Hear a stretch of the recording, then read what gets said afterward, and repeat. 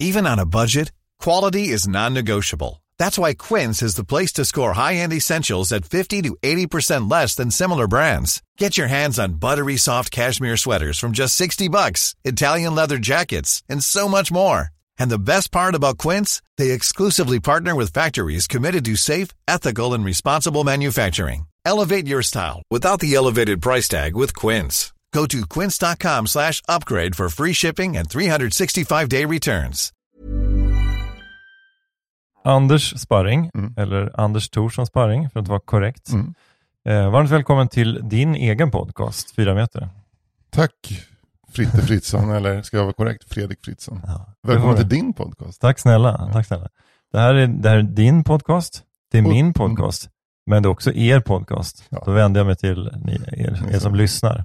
Och extra mycket såklart till folk som är Patreons till den här podden. Ja. Men det kommer vi återkomma till. Det kommer vi verkligen återkomma till. Ska vi nämna det också? Vi konstaterade det precis. Att det är någon som fyller 6 år imorgon. Och det är min son Bosse. Ja. Och det gör ju också podden. Just det. Han är jämngammal. Det var inte så att du poddade den dagen han föddes. Det hade varit det hade saggat. Ja. Men jag tror till och med det var så att vi inte pratade om det i podden. För att jag inte vågade prata om ett barn som inte var fött. Nej, klokt tycker jag. Ja, alltså både och. Alltså det är väl också någonting med att det är inte märkligt att prata om en graviditet egentligen. Men det var någonting där ändå som kändes som att det var så himla nära. Ja, men jag är så pass skrockfull så jag kan verkligen respektera den hållningen. Ja. Alltså det är så mycket nojer och skit inför att ett barn ska födas. Och sen var det väl också det var inte dramatik på själva förlossningen, men på vägen till förlossningen. Ja, det var det. Men det var lite dramatik på förlossningen också. Men så här lagom. De fick starta i Bosse 2 gånger med hjärtstartare. Nej, men han kom ut och var lite lealös. Ja. Det sista utdrivningsskedet tog lite lång tid. Och han så att de tryckte på larmknappen, men sen så kom han igång ganska snabbt. Ja. Men det är den minuten där, eller halva minuten kanske, den är ju fruktansvärd. Ja. Alltså med all respekt, för det finns ju folk som har förlorat barn vid födslar och så här. Men man är ju så jävla urlakad. Alltså kvinnan är ju livmoderbäraren. PK det här blev helt plötsligt. Är ju såklart urlakad på ett annat sätt. Men som medföljande då, partner, så man har ju varit med och så man ser ju vad som händer och man märker om barnet är vitt eller blått eller vad det kan vara, eller blåvitt kanske. Glenn är klar. Jag röstade på Ina Lundström igår. Precis. Men är blåvitt, det är bra. Ja, precis. Så att men peppar och han är ju lite slö i skallen. Ja, herregud. Men nu är det ju så att den här succéprodukten, podden fyller 6. Så, vi publicerade tror jag 2 dagar när Bosse föddes. Ja. Så du fick ju berätta om det i avsnitt 2 så om man är intresserad av. Nej, i avsnitt 3. Vi drog 2 på en gång. Just in case det skulle gå åt helvete med förlossningen. Det skulle åtminstone ha 2. Så vi kunde ta en veckas paus. Precis. Men kärleken till podden består. Ja, verkligen. Bosse har ingen kontakt med längre. men det är ändå grabben, va? Han fyller år, då brukar jag alltid försöka skicka ett sms till hans mamma, om hon inte har bytt nummer. Ja, precis. Jag hoppas att jag brukar stå nedanför lägenheten där uppe på Nybohov där de bor. Så här, han bor ju på 9:e våningen, han brukar stå och vinka så här. Men han brukar aldrig titta ut genom fönstret, va? Så jag vet inte om de bor kvar längre. Nej, det här, alltså jag ska säga ett tips till det bara. Ett tips bara. Alltså, undvik det här med besöksförbud. Gör det bara. Undvik det. Men jag säger bara, liksom, det är ett tips. Det är gratis. Undvik det här med besöksförbud. Ja. Vill du ha något mer än latte, eller? Man längtar efter när de pratar. Men det är helt vanligt tycker jag när man är nybliven farsa att man träffar sådana som har varit med några år som ska ge en råd av den här typen. Ja. Alltså jag slarvade bort mina barns barn. Nu är de i 20-årsåldern, grabben är 23 nu. Och nu har jag fått jävligt fin kontakt med. Alltså jag slarvar bort de första 10 åren. Men också då känner man lite grann och mimade. Men man undrar man säger, vad är det hos mig som signalerar att jag skulle försumma mina barn? Ser jag inte väldigt välartad ut jämfört med dig? Det är för att jag har jeansskjorta på mig. Jag ska inte säga att alla som försummar sina barn, att man ser på dem. Verkligen inte. Det finns ju väldigt många som gör det också, som kanske inte får någon kritik. För att de kanske är styrelseordförande i någon stor bank och lever ett jättegott liv, men försummar sina barn känslomässigt och tidsmässigt. Då ska jag nog säga att det var nog mer den genren av människor som var på mig. Att Nordea-direktörerna. Ja, alla Nordea-direktörer som flockas runt dig. Mina polare Nordea-direktörerna. Ja, Pidde och Putte. Jag var på Fågelbro. Och Fredrik med C. På hål 18. Fågelbro, ja. Nu åker du hem efter det här hålet. Men Putta först. Ja, jag har ju spelat på Fågelbro faktiskt. Ja. På deras en här korthållsbana, deras pay and play, barnbanan. Ganska intressant. Vi snackade om det igår, jag och Mimmi, för vi såg en av våra grannar som kom ut från huset med golfbag, och då sa han så här: man vet inte vilka som kan spela golf och inte. Nej. Och då så sa jag att jag var jättebra på golf till Mimmi då. Vi har ju varit ihop i 23 år och hon bara, va? Ja, du är full av överraskningar. Sen sa jag att jag skojade. Men att då så tror jag att jag sa att jag tror att Fritte är ganska bra på golf. Det är väldigt, väldigt snällt av dig. Jag tog med nöd och näppe någon slags grönt kort för några år sedan. Men jag är verkligen inte bra på golf. Men jag kan tänka mig att du är så pass socialt kompetent så du klarar ändå en golfrunda utan att skämmas genom liksom att snacka. Ja, genom att snacka och spela ner min egen insats som ändå är väldigt dålig. Alltså så här, jag är bra på att slå ut bollen i skogen och upprätthålla ett gott humör. Och se till så att bollen liksom går framåt. Att jag liksom pliktar många bollar för att jag går inte och letar, utan jag förstår att det sociala trycket är starkt faktiskt, för att de som har bättre handikapp, de vill liksom komma framåt och så. För ett sidospår, är det ett bra uttryck, om man är dramatiker, är det ett bra uttryck för undertryckt ilska? Att man letar och letar och letar och letar efter bollen. Ja visst. Men där finns ju bra dramatik. Ja. Min kompis Magnus gjorde faktiskt en kortfilm. Så här, väldigt, jag tycker jag gillar den verkligen. Det var att de är på en golfbana och det är någon som, alltså det är någon på banan som är någon slags lite så här vinddriven existens som går på banan och får en boll i huvudet och dör. Och den här fyran då, som består av två ganska välartade par från typ Falsterbonäset, sänker honom i ett vattenhinder för att de tycker att det liksom, de har inte tid med med all administration kring det här med att de har haft ihjäl en person. Jag tycker den är väldigt bra. Jag ska se om jag kan leta fram den. Om det finns en länk kan vi publicera den på vår Patreon-sida. Ja, verkligen. Men den typen av dramatik är jävligt spännande. Ja, den typen av humor också. Ja. Det är på något sätt också helt okej att sänka någon död person om det är en vinddriven existens. Ja, precis. Ja. Om det hade varit en dagisgrupp och ett barn hade irrat sig fel med en sån här väst. Det hade varit mycket mörkare om de skulle sänka. Men då hade det varit en Ruben Östlund-film. Ja, det hade det.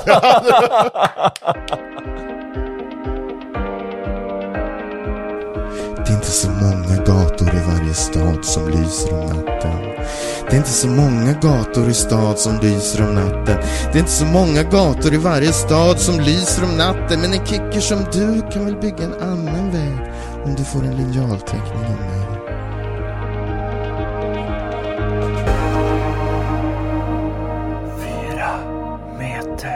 Nej, men apropå Bosses födelsedag så här, nu börjar han bli dyr i drift, kan jag säga.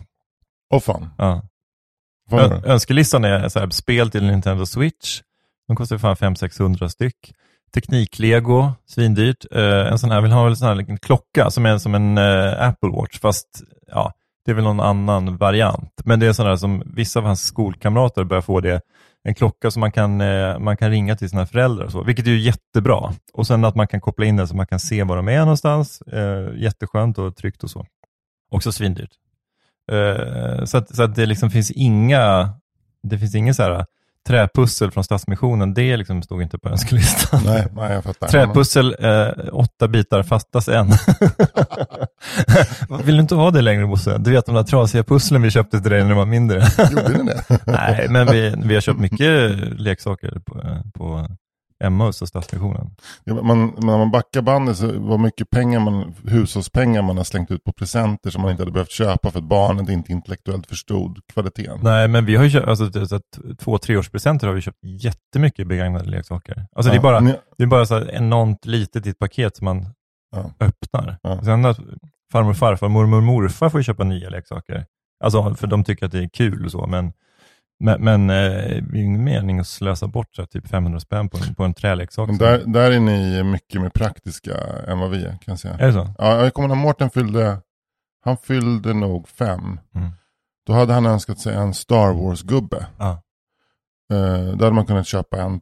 Mimmi köpte i och för sig Star Wars-gubbar på eBay för tusentals kronor. Det är så samlargubbar. Till sig själv? Nej, till Mårten. Jag gick till science fiction-bokhandeln på Västerlånggatan och köpte en Luke Skywalker.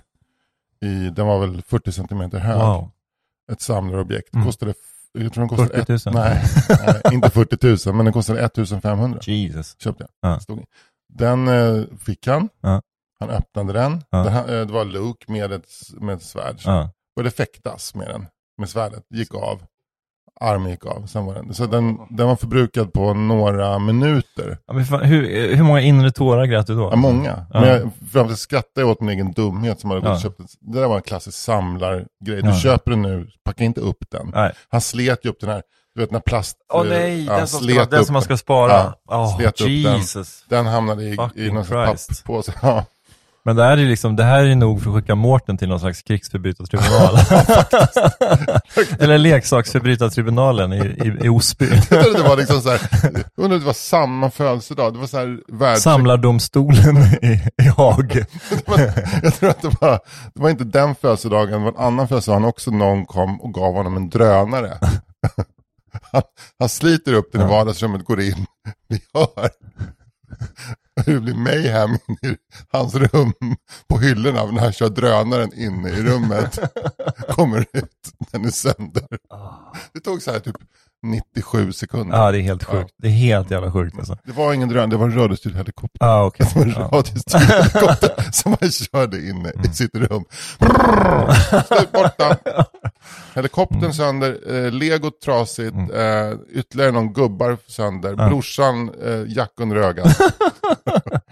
Oj. Ja, men jag minns när jag var liten, jag hade en sån här Big Jim-docka. Kommer du ihåg Big Jim?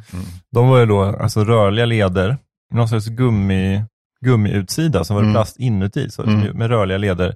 Och den här knappen på ryggen så de kunde göra karate. Ja. Kommer du ihåg det? Så fanns det Big Jim och så Big Jack, tror jag, Big Josh. Det var ju lite olika karaktärer i Big Jim-universet. Det fanns ju då en sån här djungeljeep också med fångstnät och sådär som min kompis hade. Men då minns jag att jag ramlade med min Big Jim-docka så att den liksom bröt knät. Alltså så att den var helt rått. Och alltså jag fortfarande tycker det är lite jobbigt. Du vet den här känslan av att barn har sönder, jag hade ju sönder den själv, har sönder en leksak som man ändå är så här är mån om.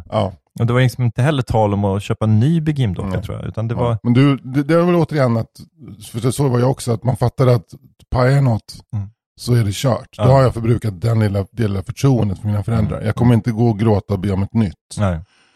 Något sånt där. Nej. Men jag minns precis, det är hos min dagmamma. Det är liksom, jag ramlar liksom på altandörrskarmen, underkarmen och den liksom knäcks. Alltså det här ögonblick som har etsat sig fast. Det är det ögonblicket och 9/11. Det är de två som jag precis vet har på näthinnan. Det är de som jag så här, det är de två ögonblicken som kommer passera revy när jag dör. Men 9/11 kan du ändå bli lättare eftersom det hade inte du kunnat ändra. Det förloppet hade inte du kunnat ändra. Medan det här med Big Jim-grejen hade du bara liksom varit lite försiktigare när jag kom mot den här dörrposten. Eller hade liksom dragit upp strumpen ordentligt. Så hade inte det här någonsin hänt. Nej. Tänk om man kunde åka tillbaka sin tidsmaskin. Tänk om det var så att du åkte tillbaka i din tidsmaskin och rättade till den här grejen. Och sen så hände inte 9/11. Tänk om den lilla liksom, fjärdes vingslag. Just det. Det hade varit fascinerande. Men min syrra dödade ju brorsans Big Jim-docka på ett mycket roligare och effektivare sätt. Ganska enkelt. Elda upp den. Nej, jag satte på den en klänning. Jag visste att Big Jim var queer. Ja. Han blev så jävla knäckt, brorsan. Wow, men det är ju jävligt, fan vad ruttat alltså. Var det Carolina eller? Ja, det är Carolina. Men det var ju inte ondska, det var bara att hon hade Barbie. Ja, men hon fick ingen Ken-docka. Så hon smet in i brorsans rum, tog med sig Big Jim och så fick han vara Ken. Ja. Men hon hade ju inga Ken-kläder, så att Ken fick ha Barbie-kläder. Så där ligger Big Jim som någon slags porn. Jag vet inte, vilken... Men Ken var ju väldigt sådär asexuell / metrosexuell. Ja. Men Big Jim har ju en riktig sån här vältränad bögaura, eller hur? Ja. Men jag kan tänka med honom liksom i rätt tajta klänningar också. Ja. Och lite kort sådär. Och så de här bara benen, så vet man vad som finns där under kjolfållen. Kittlar lite under livet kan jag säga. Jajamän. Men också lite tror jag som syrran tänkte.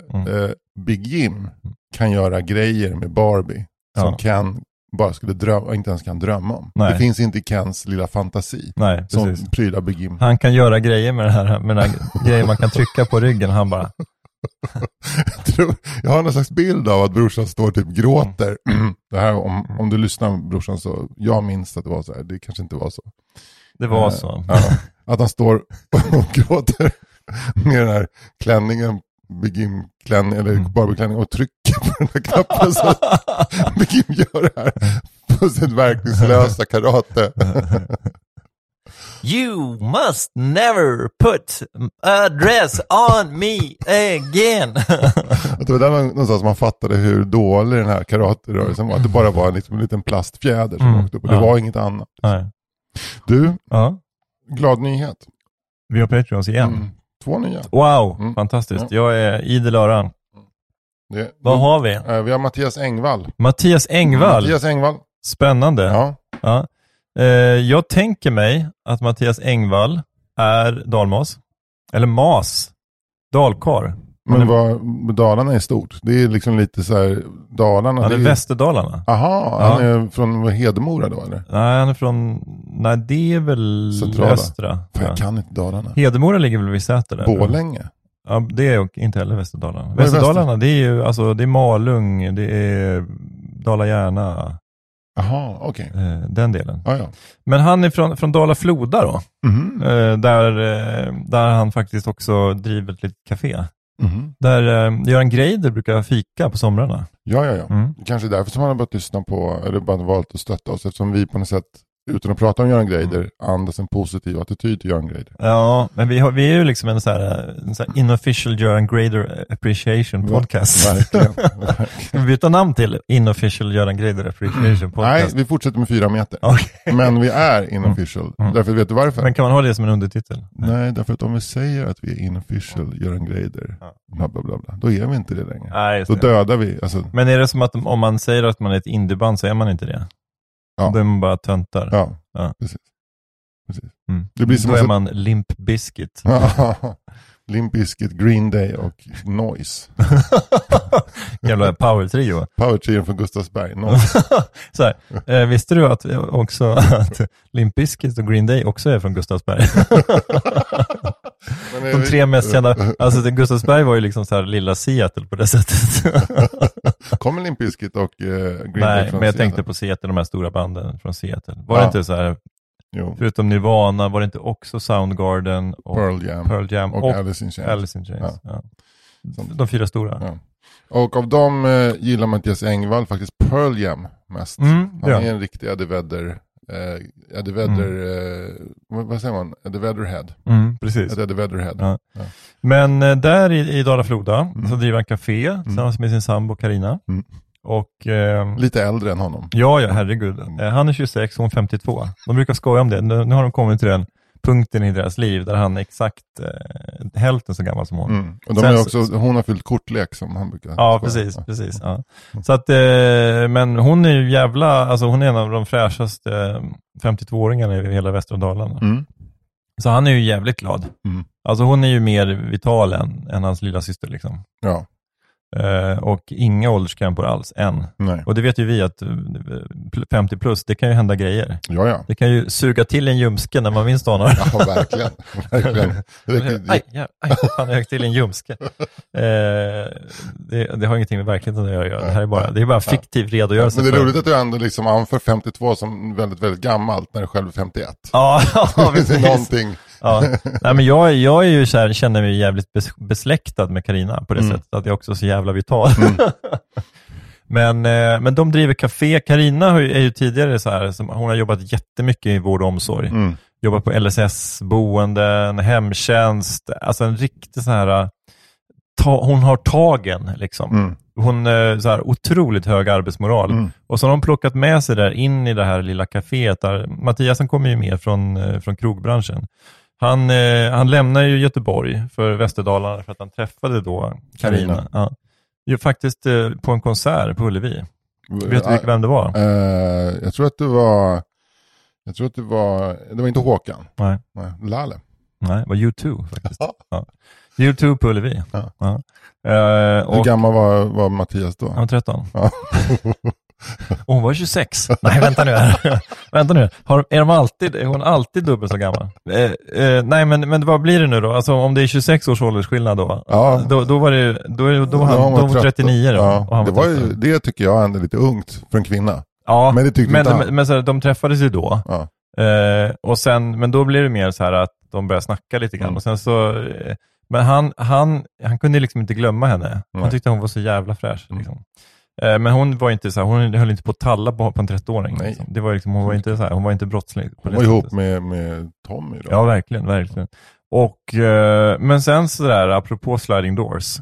Så några år senare då, när Mattias fyller 19, då är han tillbaka i Göteborg, bara med tjejgänget. Och går på en vanlig krogrunda på Avenyn. Kör man liksom klassiska nattklubbsgrejen. Och då jobbar han som bartender där. Och sen på något sätt så, hon känner inte igen honom, men han känner igen henne. För hon har inte förändrats så mycket på de här åren, men han har ju förändrats från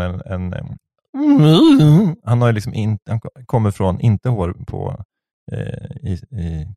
picken till hår på picken. Ganska mycket hår på picken. Ja, verkligen. Alltså, han är lite ganska buskig. Ja. Men det är oroligt att han är så här också blond, så att han ser ut som Art Garfunkel där nere liksom. Så, riktigt buskig så. Men, och då liksom så frågar han, så här, kommer du ihåg det här Ullevi? När du liksom så här skojflörtade med den här liksom, så här ganska brådmogna och liksom ganska gängliga 13-åringen. Och så, ja, det är du. Och då, bam. Och sen dess liksom, har de inte varit ifrån varandra en dag. Då tror jag egentligen att det var mer Carina som hade lite issues. Eftersom hennes son är bara 4 år yngre. Än vad Mattias är. Precis, men slutet gått allting gott. För nu jobbar ju sonen också på kaféet. Ja. Och hon har ju då Mattias är då plastpappa, men också en av bästa kompisarna med Leon, den här killen. Leon, ja. Och de kör ju också rätt mycket paddel och precis. De har en paddelhall i Dala-Floda som de hänger på mycket. Och jag kan rekommendera kaféet, för det är ju det är ekologiskt, det är jättegott. Det är alltså klassiska gamla bakverk. Det är så här toskakaka och det är men det är ju jättegoda våfflor och alltså katalaner, självklart. Inga vanliga massariner här inte, utan det är liksom lite hallon och kanske citronzest. Ja, nej, citronzest jag vill hävda att citronzest är massarin. Okej. Men jag kan ha fel där. Ja, men i alla fall jättekul Mattias att du är med, och jättekul att Carina, hoppas att Carina också är med på ett hörn. Men om Mattias betalar så kan man ju säga att Carina är med i familjemedlemskap där. Ja, exakt. Vi har också Jessica Frändås. Jessica Frändås är med oss. Äntligen en volleybolldomare, eller hur? Ja, precis. Nej, men hon är ju gammal volleybollspelare från Ängelholm. Japp. Drog korsbandet vid 17 års ålder. Var liksom lika lovande som systrarna Haak. Var på väg ut till Italien. Men är systrarna Haak 2 volleybollspelare eller beachvolleyspelare? Vanliga volleybollspelare. Jag tror att Isabelle Haak är ju då proffs i Italien, vad jag vet. Men jag tror att hon har en duktig syster. Hur fan kan du kunna svenska volleybollspelare? Ja, men när det är någon volleybollspelare så är det väl Isabelle Haak, tänker jag, som man kan. Jag kan ingen. Nej. Men du vet att de vann EM-guld i herrarna i beachvolley, va? Nej. Nej. Men du och jag borde ju starta ett beachvolleylag. Jag har sån jävla piss. Det är 0 boll i mig. Är det 0 boll? Ja. Alltså det spelar ingen roll att jag ska vara 4 meter lång. Så det inte spelar någon roll ändå. Men du kan stå längst fram vid nät och bara liksom blocka. Du kan lära dig blocka. Jag kan blocka ner den på min sida nätet. Ja, men jag kan... men det är ju bättre än ingenting. Men Jessica är lite så här damvolleybollens motsvarighet till Jonas Eriksson. Ja, men hon har ju liksom, hon älskar ju volleyboll. Så när knät satte stopp för en elitkarriär så kände hon, men nu ska jag döma volleyboll. Så hon dömer ju både herrar och damer på elitnivå internationellt. Och vad heter den stora? Det var inte Champions League i herrvolleyboll?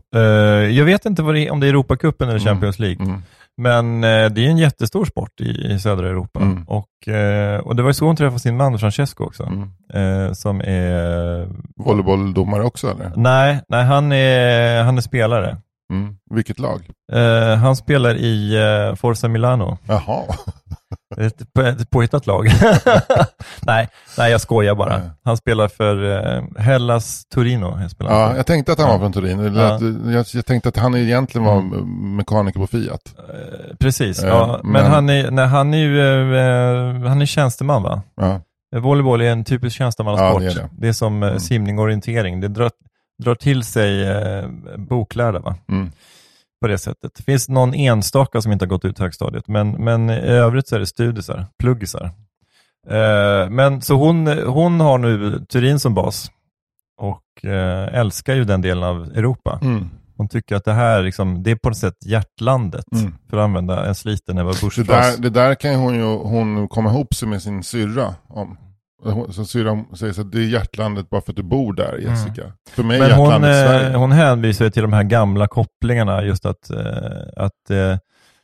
Turin med omnejd är ju liksom lika nära Frankrike och Schweiz och Tyskland som Italien. Det är liksom det är som Italiens Barcelona, kan man säga på det sättet. Att det är liksom, de har blickarna vända utåt, även om de ligger lite sådär för sig själv där, liksom omgiven av berg och så vidare.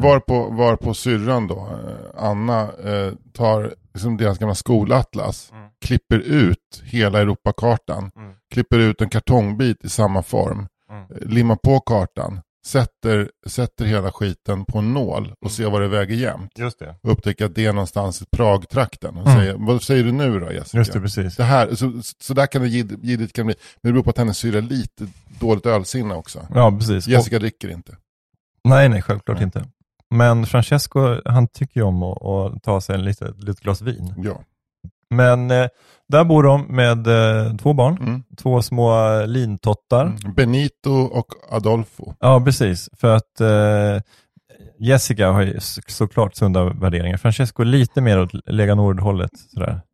Ja, men fascismen är ju inte så farlig i Italien så, på det sättet. Utan det är ju mer, ett sätt att leva, vill jag säga. Men det är ju...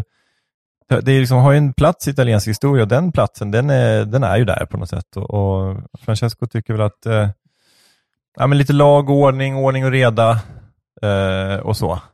Och lite andra grejer sådär. Och att människor är olika. Och lite, liksom, det är väl, tycker inte vi heller, några konstigheter. Nej. Alltså nu när Jessica har gått in här som Patreon så kan inte vi sitta och kritisera hennes mans politiska åsikter. Det vore helt fruktansvärt. Nej. Alltså nu tycker jag vi tar på oss så här public service-hatten här och konstaterar liksom att så länge det inte är så här antidemokratiska åsikter, vilket ju fascismen är då i och för sig, men den här lite mysfascismen som Francesco liksom eftersträvar, det handlar inte om att någon diktatur. Nej. Utan det är bara att någon jävla ordning får det vara. Liksom. Och vi vill inte spekulera på något sätt i vad du står politiskt, Jessica, för vi respekterar valhemligheten. Herregud, precis. Du röstade speciellt på den italienska valhemligheten. Vad det nu heter på italienska. Segreto d'elezione. Segreto d'elezione. Skriker Francesco varje gång. Segreto d'elezione. Spaghetti carbonara. Tovagnolo bagnano. Men så att det är ju fan, det är ju det som är härligt med Francesco, att han är ju från Neapel. Alltså han har ju det här som sydländskt italienska. Om man får vara lite så här klyschig då. För att han är ju lite mera... Nu sitter du med ett sånt här vitt linne. Men det är ju, alltså han sitter ju med ett vitt linne vid köksbordet. Och äter pasta så att det stänker lite så här tomatsås på linnet. Och så tar han det, så slänger han i tvättkorgen som nonna då. Alltså som hans mamma då. Nonna skriker hans som bor då i liksom gamla pigkammaren i lägenheten. Så hon tvättar ju såklart. Och Jessica tycker att det är så kul att bo med sin svärmor. Han är sammansatt tjänsteman på Fiat ihop med en volleybolldomare från Neapel, wife-beater, linne, pasta och fascist. Det är en otroligt sammansatt karaktär. Ja, verkligen. Men det är det som gör honom så spännande. Det är väl det som gjorde att Jessica föll för honom. Ja, och det kan också det som gör att Jessica gillar 4 meter som innehåller så mycket. Ja, och som är också precis som Francesco, det innehåller 2 killar som är 2 meter långa. Japp, exakt. Om du som lyssnar på det här också vill stötta oss med bidrag per avsnitt, så går du in på patreon.com/4 meter och får ditt livshistoria uppläst. Det här är ju inte, det låter kanske lite som att vi hittar på, men vi har gjort research. Nej, men allt det här som vi säger nu är ju skrivet. Exakt, vi läser innantill från noga utskrivna pappers som vi sen kör i en sån här dokument för att markera hur hemligt det är. Ja, vi shreddar. There's never been a faster or easier way to start your weight loss journey than with PlushCare. PlushCare accepts most insurance plans and gives you online access to board-certified physicians who can prescribe FDA-approved weight loss medications like Wegovy and Zepbound for those who qualify. Take charge of your health and speak with a board-certified physician about a weight loss plan that's right for you. Get started today at plushcare.com/weightloss. That's plushcare.com/weightloss. plushcare.com/weightloss. Life is full of awesome what-ifs, and some not so much, like unexpected medical costs. That's why United Healthcare provides Health Protector Guard fixed indemnity insurance plans to supplement your primary plan and help manage out-of-pocket costs. Learn more at uh1.com.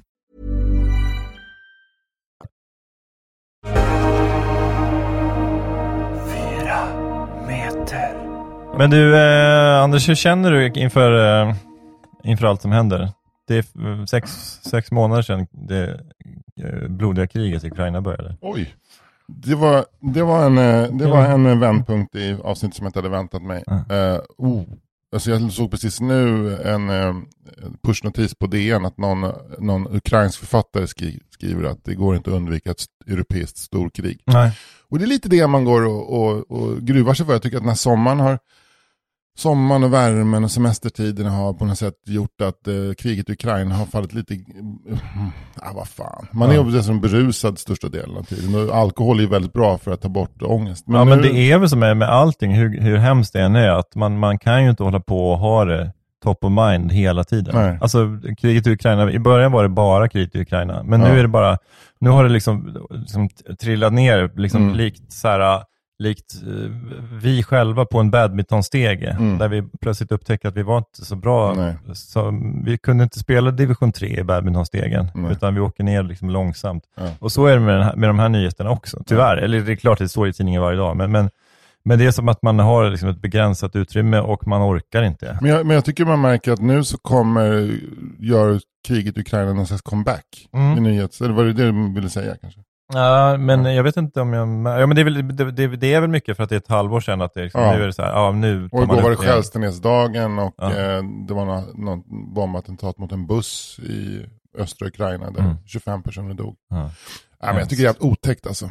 Hela världsläget är inte bara kriget i Ukraina utan även klimatförändringarna och även liksom det som händer i Kina med Taiwan och så här. Det är jävligt otäckt. Men jag tänkte, om det är okej med dig, så tänkte jag säga att vi i avsnittsbeskrivningen till det här avsnittet så lägger vi in några länkar till organisationer som man kan stödja när det gäller Ukraina. Och man kan ju stödja, liksom, man kan ju skicka till Röda Korset och så. Men sen så jag hittade en sida som var Ukrainas regerings officiella sida, och där finns det en massa. Liksom, man kan ge humanitär hjälp, men man kan också, om man vill, så stödja direkt till ukrainska trupperna. Alltså krigsmateriel och sådär. Vilket jag tycker det känns ganska sympatiskt. Alltså krig är fruktansvärt. Men det är någonting med det där med att men så här, skänk pengar till barns psykiska hälsa i Ukraina. Men kanske klarar de sig ändå. Men de behöver ju lastbilar och filtar till armén. Alltså förstår du vad jag menar? Ja. Och även vapen såklart. Men att det ofta blir så här att man liksom lite håller på och fegstöttar. Det är samma sak som att Barncancerfonden, absolut. Det är så, men alltså alla insamlingsgalor handlar om Barncancerfonden. Men det är ingen som handlar om... Alltså Musikhjälpen är ju lite bättre. De stöttar ju till exempel alltså kvinnlig könsstympning och alltså den typen av så lite mer vidriga grejer. Alltså cancer är ju, missförstå mig rätt, är också vidrigt. Men det pågår ju cancerforskning och det går ju bra för många barn. Men på något sätt att man väljer den lätta utvägen. Och jag tycker kanske att man ska överväga att stötta direkt istället. Ja, absolut. Sen så är det lite nästan ironiskt att vi kan ju inte, det finns ingen utanför Ukraina som kan gå in i kriget, men alla hejar på Ukraina och det ligger hela Europas intresse att de lyckas hålla ryssarna stången. Så att det är också lite så här fegspel att man måste stötta dem och så stå utanför och hoppas att de klarar kriget. Och så säga, vi ger er allt vi har, men vi kan tyvärr inte gå in själva och hjälpa till. Vi kan däremot köra in. Men jag tror jag har gett mer pengar eller pantburkar till min lokala tiggare på Coop än vad jag gett till Ukraina. Ja, och jag ger gärna till henne, men jag har ju, alltså det är så lätt att inte göra det bara. Men nu ska jag verkligen göra det. Så jag uppmuntrar alla lyssnare, som jag tycker att ni är ju väldigt tänkande, resonerande människor. Så gör det. Gå in och skänk en slant till Ukraina nu. Men sen också på något sätt att vi fortfarande, det är en gammal grej, men nu kommer det bli mer och mer aktuellt när hösten kommer, att vi fortfarande har en energikris i Europa. Och den kommer att göra att stödet för Ryssland eller Ukraina minskar ju kallare det blir och ju dyrare elen blir. Så kommer det bli. Det kommer finnas stora ekonomier i Europa som kommer säga vänta, de här sanktionerna mot Ryssland, vi måste stoppa dem. Så därför så är det väl också en solidaritetshandling att försöka leva lite grönare och att försöka förbruka mindre energi och kanske tänka efter en gång till innan man höjer temperaturen. Ja, så du får gnälla hur mycket du vill på att Miljöpartiet har lagt ner 2 reaktorer eller vad det är. Men gör gärna det, men om vi alla sparar energi så kommer det hjälpa Ukraina på väldigt, väldigt avlägsna vägar. Och det tycker jag, det är man väl mest rädd för, att det här massiva stödet för Ukraina som fortfarande är starkt. Och jag hörde att Barncancerfondens det går bra för dem fortfarande, men det de samlar in har minskat ganska mycket efter kriget i Ukraina, för att nu vänder folk blicken dit, så att folk väljer verkligen Ukraina.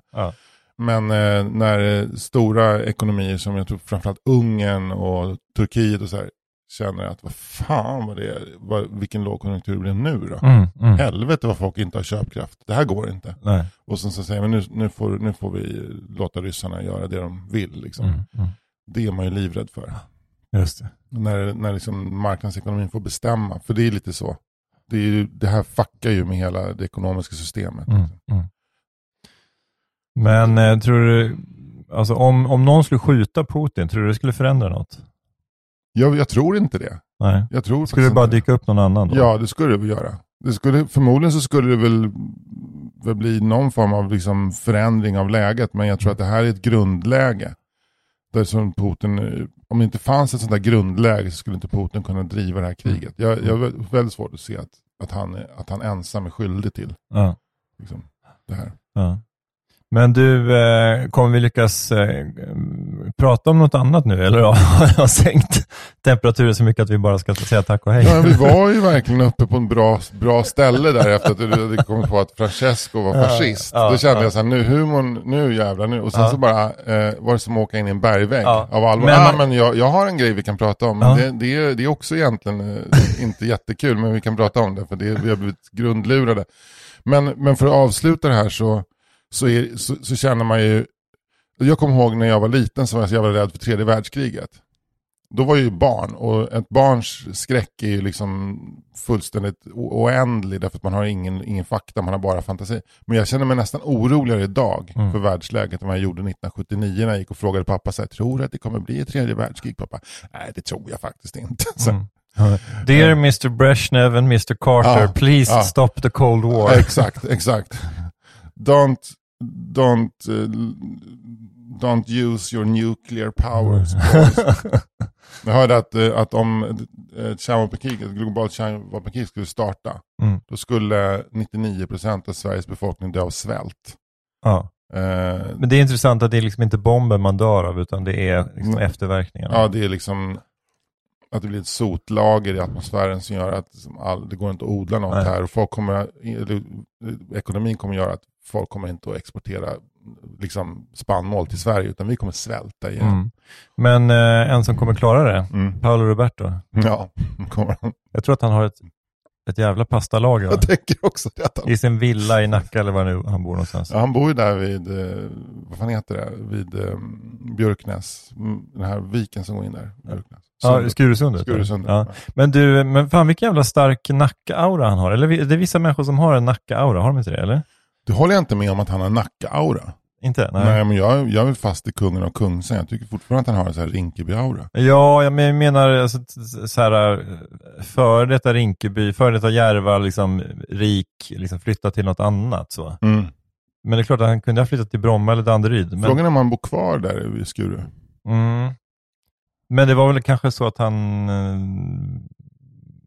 alltså hans fru ville inte veta om honom, eller? När han hade köpt sex, eller?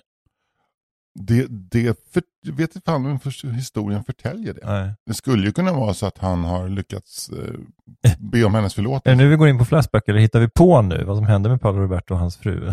Ja, han dyker ju upp, han har ju liksom på något sätt normaliserat läget. Ja. Han dyker ju upp och gör små inlägg ibland. Nu följer inte jag Paolo Roberto. Han är duktig på att återuppfinna sig själv. Ja, men sen tror jag att ekonomiskt så var det inte något större problem. Han hade liksom placerat pengar i olika pasta. Ja, men det är väl så att han har, det hette väl någonting med Paolo Roberto pasta liksom. Så. Men jag det tror gör det ju inte längre. Nej, det heter något så här mer neutralt va? Vad heter det då? Den heter väl Benito Mussolini pasta e pizza. Men, det hade funkat att sälja pasta på Benito Mussolini. Ja, men alltså, tror du svenska folket är liksom redo för en så här ironisk pasta? Eller så här lite postironisk fascistpasta? Ja, men i Italien så skulle man kunna sälja den helt oironiskt. Ja, precis. Det är så mycket vatten. Ja, men jag tänker på samma sätt som så här, vänstermänniskor går omkring med sån här Che Guevara. Ja, men Che Guevara och hammaren och skäran på små pins och så. Att det snart normaliseras Mussolini så att han kan pryda pastasåsburkar. Liksom. som på stora såna här köplader utanför Milano så bara bunkrar man Benito Mussolinis pastasås. Ja, precis. Hans pesto. Så här, pastasås som består av så här, tomat, paprika, vitlök, lök, olivolja och kommunistblod. Problemet tror jag för italienarna med Benito Mussolini är att han var så jävla sopig diktator. Att han inte lyckades hålla fortet. Liksom. Nej, precis. Partisanerna faktiskt hängde honom. Ja, världens sämsta diktator. Ja, han var väl det. Ja. Jag har en kompis från Reggio Emilia, Andrea. Hans morfar var Benito Mussolini. Nej, de var ju kommunister i hela familjen. Men jag tror att det var, om det var under andra världskriget så var han stationerad i Abessinien. Eller i Etiopien där han hade en häst. Han skulle på något sätt handla om kommunikation. Så han skulle se till att den här hästen fanns på ett visst ställe. Hans uppgift var att se till att inte lejonet upp hästen under andra världskriget. Och han var också väldigt, väldigt rädd för vilda djur. Och så att den där lilla italienska mannen från Reggio Emilia under något träd i nuvarande Etiopien. Det är roligt att säga att hästen stod bunden vid trädet. Han satt upp i trädet. Det kom lejon. Han hoppade inte ner va? Till slut var det bara liksom, så här, ett hästskelett och liksom tyglarna som satt kvar i trädet. Och han satt där uppe och så här, ett hästkadaver, 16 asgamar, en liten italienare uppe i ett träd. Men det är också så här, om de skickar en liten... Det låter ju nästan som en pjäs av UNESCO. Ja, verkligen. Ja, verkligen. Så jag kan se liksom scenografin på Dramaten. Eller hur? Men det är ju jävla fin scenografi. Det börjar ju liksom när det är bara ett kadaver. Och mycket handlar ju om också liksom hans upplevelse av stanken. Heter pjäsen Stanken? Ja, jag funderade just på vad den skulle heta. Men nu är det plötsligt nu blir det mer Camus nästan, eller? Ja, nej, men alltså, låt det vara Ionesco. Ja, då får då vara kan du Ionesco. öppna upp lite mer mot liksom andra grejer. Men är det så att det bara är den här lilla italienaren i trädet? Är det en monolog? Eller det börjar med en monolog som handlar om glass. Ja. Och det är också, man får göra en mental utzoomning. Man fattar att han sitter och drömmer om glass där uppe i trädet. Men är det så här ganska så här ingående utläggning om liksom hur man gör riktigt god gelato? Exakt. Det är egentligen en historieexposé om hur Marco Polo då kom till Kina och upptäckte den här tekniken som man har liksom väl i tusentals år uppe i Himalaya där det finns is. Har liksom hetsat upp ner kylan med hjälp av saltvatten för att kunna göra en bra kinesisk glass. Ta med sig det till Venedig. Och där ligger Alperna, där har de också tillgång till glaciäris och så kan de göra gelato då. Just det. Varje gång jag går förbi ett ställe som serverar gelato, då osäkrar jag min revolver kan jag säga. Jag hatar det här ordet, vi har gelato. Jag hatar det så mycket. Verkligen, men är det okej? Men hatar du det mer än när någon på ett café säger så här, vill du ha en chèvre-smörgås? Ja. Det är det? Ja. Men gelato som begrepp. Liksom. Det är också tråkigt. Men någonting som är tråkigt med glass är att det är så många som så här, har någon slags idé om, men du ska åka dit, där gör de världens bästa glass. För mig, alltså det är klart att jag kan känna skillnad på det som en jättegod hantverksglass och GBs så här tresmak. Men när jag går på ett så här glassställe, alltså det är ganska mycket same. Ja. Och det är samma sak med kaffe och andra så här töntsnobberi-produkter. Verkligen. Fan, jag föredrar ju GBs tresmak, eller kanske ICAs tresmak, choklad, apelsin, Ica vanilj. Basic. Choklad, apelsin, vanilj från Ica Basic. Det är kanske den godaste glassen som är gjord. Och det har väl att göra med ens uppväxt. Norr om Alperna. Du, söder om Alperna också. Ursäkta Francesco. Men Don't get me started om Icas tresmak, choklad, apelsin, vanilj. Men det tror jag har att göra med ens uppväxt. Man minns liksom smaken av den här glassen som farmor drog upp i sin frysbox. Var ni så här också att ni, när det var så här ett litet glasspaket, att ni barn skulle dela, att det var så här, att ni skar den i 4 lika stora delar? Så här. Så. Och sen den som skar fick välja sist. Ja, en delar en väljer. Ja, just det. Men det var ofta 2 delar. Just det. Jag och brorsan, och sen så var det linjaler och prylar med. Fan i mig vinkelhake för att snittet skulle bli rakt. Så en klövde med en sån här cirkelsåg. Det var sån grundläggande kurs i geometri på något sätt. Så här. Men också så här viktigt att dela med en sån här mattkniv så att inte snittet blir för brett. Ja, exakt. En brödkniv är ju ändå kanske 0,25 millimeter. Men en sån här mattkniv är kanske 0,1 millimeter. Vilket gör att så här, då själva snittet, du tappar liksom inte så här glassvolym i snittet. Nej. Fan, jag såg ett sånt jävla bra barn-tv-inslag för länge sedan. Så briljant instruktion till 2 barn. Det handlade om vänskap. Och så hade de fått en läsk. Och så hade inslagsproducenten sagt, dela den här lika nu. Och hur de här 2 flickorna satt med 2 glas och hällde. Det var så jävla fint inslag. Så och sen handlade det inte om att dela läsk. Men det är så här, för att ha en ingång på den så fick vi se hur de beter sig när de delar en 33 centiliters Pommac exakt lika. Just det. Jävla fint. Och sen börjar de prata om fördelningspolitik kopplat till riksdagspartierna. Exakt. Men du, jag kan ju bara bli lite ledsen över en sak kring det som har hänt de senaste veckorna. Det var att när jag gjorde den här kulturenkäten i 4 meter, att jag inte under bästa kulturupplevelse valde Unescos Stanken.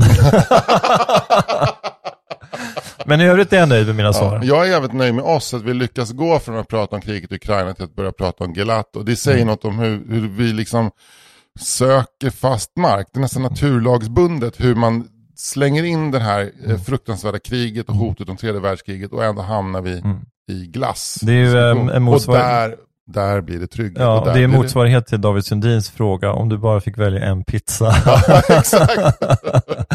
Men du, vi ska tacka våra Patreons och vi ska uppmana folk att bli Patreon genom att gå in på patreon.com/4 meter och bli avsnittsdonator. Det är inte lika allvarligt som att bli organdonator. Det är allvarligt på ett annat sätt. För det handlar om 2 kulturarbetares rätt till liv och bröd. Va? Men gå in där, man kan ge dollar eller kronor, en 5 eller så, en 10 per avsnitt. Då blir vi jätteglada. Jätteglada. Och då kommer vi ska återkomma med någonting kommer hända i höst. Någon live-grej eller så för Patreons, tycker jag. Sen skulle jag också vilja tipsa om att följa min kompis Fritte Fritzson på Instagram. För i morse levererade han dagens första asgarv med sitt inlägg. Det var Dagens Nyheter. Man såg framsidan.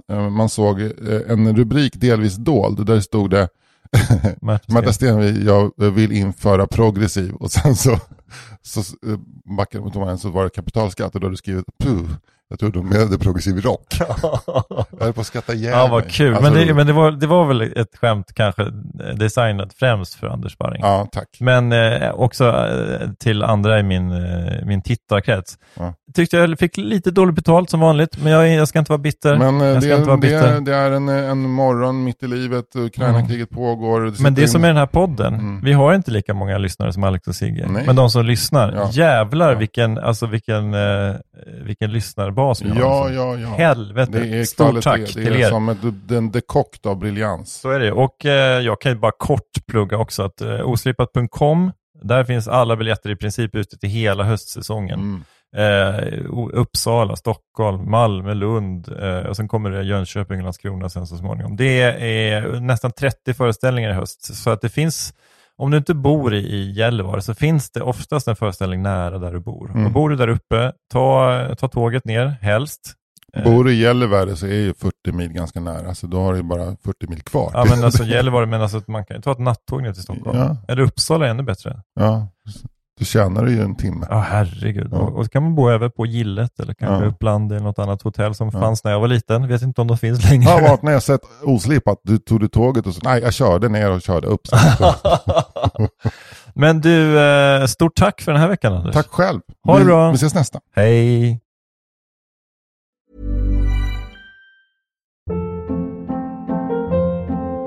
Hold up. What was that? Boring. No flavor. That was as bad as those leftovers you ate all week. Keke Palmer here, and it's time to say hello to something fresh and guilt-free. Hello Fresh. Jazz up dinner with pecan-crusted chicken or garlic butter shrimp scampi. Now that's music to my mouth. Hello Fresh. Let's get this dinner party started. Discover all the delicious possibilities at hellofresh.com. When you make decisions for your company, you look for the no-brainers. And if you have a lot of mailing to do, Stamps.com is the ultimate no-brainer. It streamlines your processes to make your business more efficient, which makes you less busy. Mail checks, invoices, legal documents, and everything you need to keep your business running with Stamps.com. Seamlessly connect with every major marketplace and shopping cart. Schedule package pickups and see your cheapest and fastest shipping options from different carriers. With rates up to 89% off USPS and UPS rates. And with the Stamps.com mobile app, you can take care of mailing and shipping wherever you are. Make the same no-brainer decision as over 1 million other businesses with Stamps.com. Sign up with code PROGRAM for a 4-week trial, plus free postage and a free digital scale. No long-term commitments or contracts. That's Stamps.com. Code PROGRAM.